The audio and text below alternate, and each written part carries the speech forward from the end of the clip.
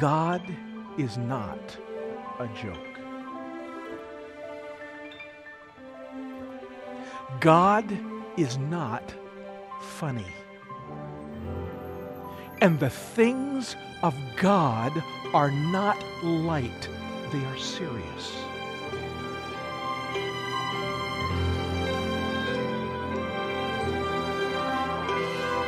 I'm Celeste Montague. Welcome to Dare to Stand, a radio ministry of Northwest Valley Baptist Church in Glendale, Arizona, featuring the teaching of Senior Pastor Dr. Kevin Shaw. Dare to Stand is on the radio to proclaim the gospel of Jesus Christ to all who will listen, to carefully teach the truth of God's Word, and to encourage a healthy lifestyle of worshiping and honoring God. For more details about Dare to Stand or the ministry of Northwest Valley Baptist Church, please visit www.daretostand.org or call the church at 623-581-3115. You can receive a free MP3 copy of today's message or the entire series in MP3 format for a small fee by contacting the church. Well, today we bring you our ongoing study in the life of Elisha, the prophet who followed Elijah, and part 2 of a message titled, The Two Faces of God. We pick things up with Dr. Shaw as he tells us a true story about something that happened to the land where his church is built. And we'll also hear more about a miracle that Elisha facilitated in the healing of the land of Israel. Here's Dr. Kevin Shaw.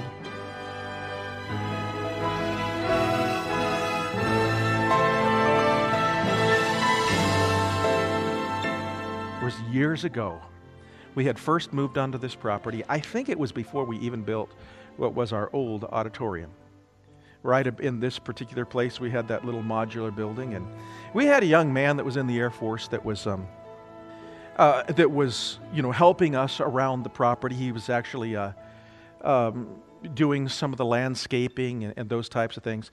His name was Robert Musgrave. Some of you folks remember Robert, and he was a great blessing, and been around a few years. And I came to the property one day, and I was noticing some of our trees out front weren't doing so well. Now, Dave is laughing because he remembers this. Some of our trees out front weren't doing so well, and we're trying to figure out, and not just not doing so well, they were dying. And a number of the trees on our property actually died. And we're trying to figure out what's going on. And we said, Robert, do you know what's going on? Have you seen, and he said, I don't know. He says, I haven't done much. I've been weeding. What did you put something? Oh yeah, he says, I had rock salt. And so in order to kill the weeds, he'd spread rock salt all over the front of the property. And guess what? It killed the weeds. No, actually, not as many of the weeds as it should have. It left a lot of the weeds alive, but killed the trees. And we had to water and water and water and water and water to try to flush all the salt away, because salt for growing things is usually a bad thing. And for drinking things, it's not a good thing. So there's no scientific basis for what Elisha is doing here, okay? This is not science. This is a miracle. And so he throws it into the spring, and he says, the Lord says, I've healed these waters. There shall not be from thence any more death or barren land. And the waters were healed unto this day, the day of the writer writing this book. And the waters were healed unto this day, according to the saying of Elisha, which he spake. It is an interesting thing that which normally kills, in this circumstance brought life because of the blessing of God. There are all kinds of spiritual applications and object lessons we could learn from this. We have to die to ourselves in order to We have to be buried to our old way of life and be raised anew to a new way. The way through new life is through death. And here, the purification has to come from God. Folks, it's a wonderful, glorious thing to live in God's blessing and enjoy His power to bless. But it's not just His power to bless. There's also the power of God to curse. So now we have the next story. Now, this is an uncomfortable story for people to read in Scripture. And some of that is because of the language that is used here. So let's take some time and explain a little bit about what's going on here. Elisha then starts on the journey up to Bethel. Oh, he's going up to Bethel. The city of Jericho is significantly below sea level. He's going to climb up the mountainside to the mountain range that is, it's sort of like a backbone that goes in the nation of Israel from north to south. He'll go over that, past the city where the city of Jerusalem would be, and down the other side to the city of Bethel. And so he's going up over the top. And so he's climbing through the mountains. It's a difficult journey. It seems like he is going by himself. He seems to be a man that is traveling alone. And it says, as he went up from thence unto Bethel, as he was going up by the way, therefore came forth children out of the city. I'm not sure which city it was. Was it the city of Jericho? Probably not. God showed miracles in the city of Jericho. Was it the city of Bethel? It could have been the city of Bethel. Could it have been another city on the way between the two? It could have been another city on the way between the two. We don't know exactly, but it says that it says as he was going up, little children. Now, let's just talk about that. While he was traveling to Bethel, he is met by a mob. It's the best way we can describe it. You say, how do you know he is met by a mob? Well, because the passage of Scripture says there were at least 42 of them. Now, 42 is not a small group. 42 is too big to have in a particular classroom and teach. 42 is just a mob. That's what it is. Now you say it says 42 little children. Oh, these two words here that are here. There's the word that is young, and it was a relative term. The word young could mean a child, it could mean an adolescent, it could even mean an adult if you were talking about the younger brother or sister. For instance, it was the same word that was used to describe Rachel instead of Leah, who were probably, in their late teens or maybe even into their 20s. It might have been, so it's the way that we might use little.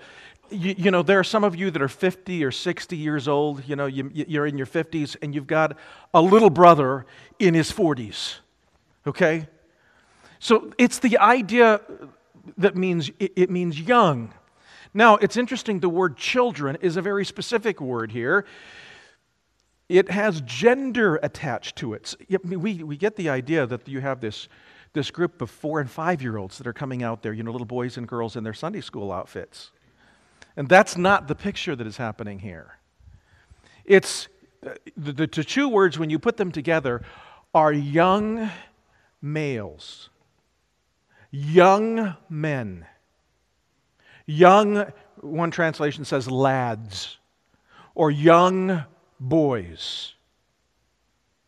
And when you take 42 young men all out by themselves, there's a word that we have for that today. It's called a gang. And there's some sort of dynamic that happens when you take 42 young men and you put them all together in a mob like this. Have you been around a bunch like that? There is as I imagine it, and we don't know for sure, I'm imagining 42 junior high-ish to high schoolish type age young people. So you take 40, you think of the football locker room kind of stuff. And the language tends to get pretty rough. And the roughhousing tends to spike up. And the sarcasm goes through the roof. And as they get together, they start egging one another on, and they become more and more emboldened until what we have found in the United States of America even today, that some of the most heinous crimes in our major cities are committed by groups of young people in this particular age group. I don't know if you realize this, but people are people. Whether it's 3,000 years ago or 2,500 years ago or 2,700 years ago in Elisha's day, or today.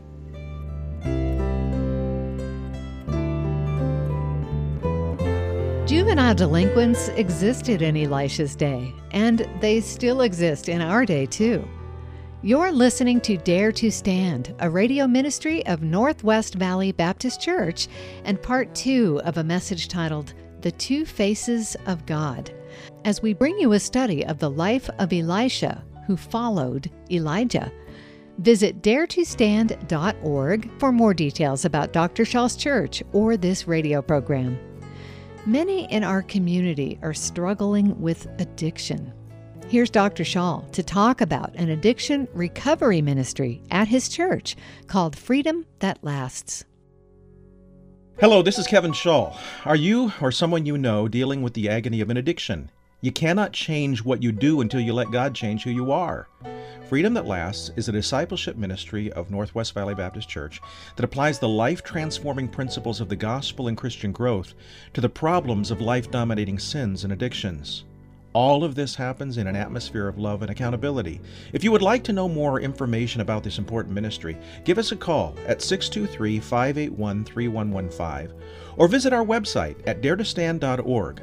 Go to the homepage and click the Discipleship Connections button. Thanks, Dr. Schall. If you would like more details about the addiction recovery ministry called Freedom That Lasts, please contact Northwest Valley Baptist Church at 623-581-3115.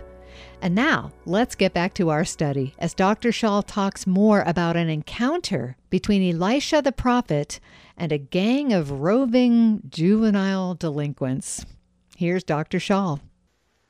And so you have these crowd, 42 of them, all together with the boldness of numbers, and one prophet, Elisha. Now, so we have more than 40 of them, more than 42 of them, because 42 is a specific number that we get. And then they mock. They think it's funny. I mean, you know this kind of group. They think this is funny. They're all emboldened by this, and they see, and they seem to recognize Elisha as Elisha. And maybe word had gone ahead of what had happened with Elijah and Elisha. But in any particular place in human history where you have the people of God, you'll also have people among the people of God that despise and make fun of the people of God. And so you had that in this time. They think this is funny. And they say, "Go up." Hey, what was that phrase, "go up," mean? Well, as far as we can tell from Scripture, they were making a comment about the supposed ascension of Elijah to heaven. They were mocking the end of the earthly ministry of the prophet of God. Go up! He went up, you go up! Show us you're a prophet! Ha ha ha ha ha! Can you see it? It was mean. It was disrespectful. It was irreverent. It was arrogant. All of those things wrapped together. And then they said, "Go up, bald head." Now, I particularly think that's not nice. We don't know quite what the insult was. Elisha was probably traveling with his head covered, as any man in ancient times would have done out in the sun. If grown men, cover their heads when they're outside, it only makes sense. There's a reason why, if you're in the military, if you go outside, you don't go outside without a cover on, because it's dangerous. You have to cover that head. Otherwise you have the damage of the sun that happens. But they might have been talking about the fact that, we don't know, maybe the lepers had to shave their heads. Maybe they were calling him a leper. Or maybe they were just making fun of the fact that he's older. But whatever it was, it is a disparaging, derogatory term. And so, speaking disparagingly of the prophet, mocking the idea that he is a prophet, mocking the loss, by the way, of a prophet that was near and dear to him, this would be like someone mocking the death of someone who is precious to you. And so he turned. Now, it's interesting. So it says he turned and cursed them. Now, if you're a child and you're reading this, you're thinking, wow, Elisha said a bad word. No, our idea of cursing, when we say the word curse, it comes from the idea of cursing, and that is pronouncing a curse of God upon them. I don't think it was, you say, well, that was kind of mean of Elisha to do that. No, it wasn't mean of Elisha to do that. What would he do? Walk on without saying anything to those who were disrespecting God and disrespecting the prophet of God and making fun of the truth of God's word? He couldn't just say nothing. And remember that the hand of God is upon him. So he pronounced a curse on them. What was the curse he pronounced upon them? I don't know. May God judge you for your irreverence to the man of God. I don't know what it was. Maybe something like that. I don't think he said, may 2 bears come out of the woods and come after you. I don't think that's what he said. But he did pronounce a curse upon them. He turned back and he looked at them. They're shouting the curses. They're intimidating because of their numbers. And the prophet stops and he turns. I don't see any fear in his face here. And he looks directly at them. And he pronounces the curse of God upon them. He was not cursing their eternal souls. There's no evidence of that. But he was pronouncing a curse upon them for this behavior. Because this behavior is wicked. God is not a joke. God is not funny. And the things of God are not light. They are serious. And it's something we in the United States of America, in Christianity, need to learn. So he pronounces the curse upon them. But they were already bringing it upon themselves. It wasn't necessary for the prophet to pronounce the curse, for them to be cursed, but God speaks to his people through his prophets. And so it says, and there came forth, I don't know if it happened immediately or how it happened, but there came forth out of the wood, out of the brush, 2 she-bears. And tear, the word tear here, doesn't mean killed. It means mauled. It mauled 42 of them.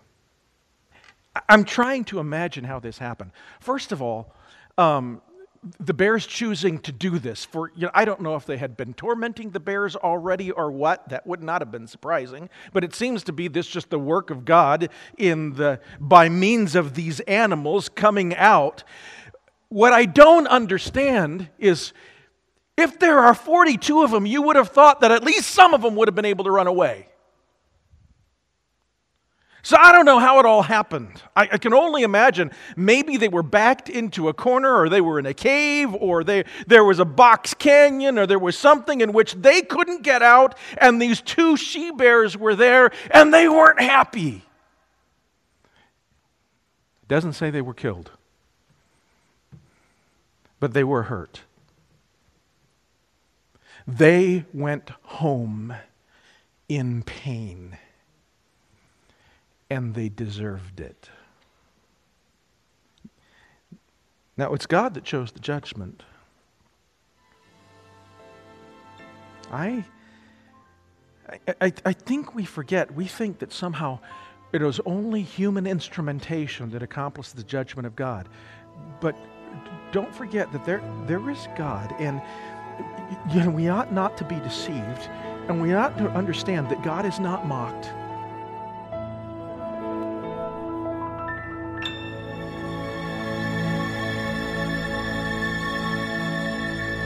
Dr. Schall will be back with a closing thought about the importance of not mocking God, as we see in this episode of Elisha versus the juvenile gang of mockers. Stay tuned. You're listening to Dare to Stand, a radio ministry outreach of Northwest Valley Baptist Church in Glendale, Arizona, where our teacher, Dr. Kevin Schall, serves as senior pastor. Northwest Valley Baptist Church is located at 4030 West Yorkshire Drive in Glendale. That's just south of the 101 at 40th Avenue. Come visit our new worship center. Sunday worship service is at 9:30 a.m. Adult Bible studies and Sunday school for all ages are at 11 a.m., and Sunday evening service is at 6 p.m. Childcare is provided for all services. Wednesday evening activities include prayer meetings, children's and teens programs. Northwest Valley Baptist Church also offers a quality traditional Christian education for your children, grades K through 12, at Arrowhead Christian Academy, located right on the church property at 40th Avenue and Yorkshire Drive. For more details about the church, kids programs, this radio broadcast, or to register your kids for Arrowhead Christian Academy, please visit www.daretostand.org or call 623-581-3115. If Dr. Schall's teaching is a blessing to you, we encourage you to visit daretostand.org.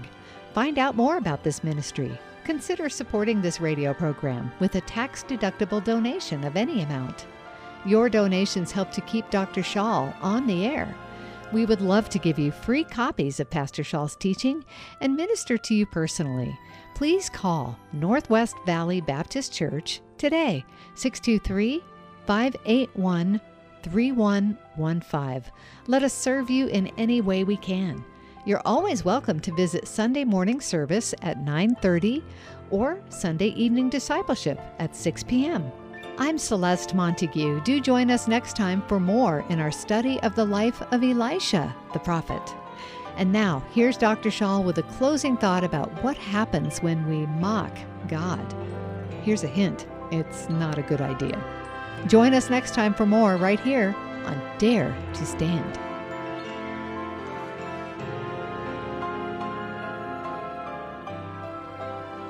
And this is an occasion where God was being mocked. And what you sow, you will reap. And they were now reaping what they had sown. And this is probably not the beginning of their sowing. And so God chose the judgment, and 2 bears came and mauled 42 young men. And he went from thence to Carmel. So we have the 2 stories side by side, right after the blessing of God comes upon Elisha.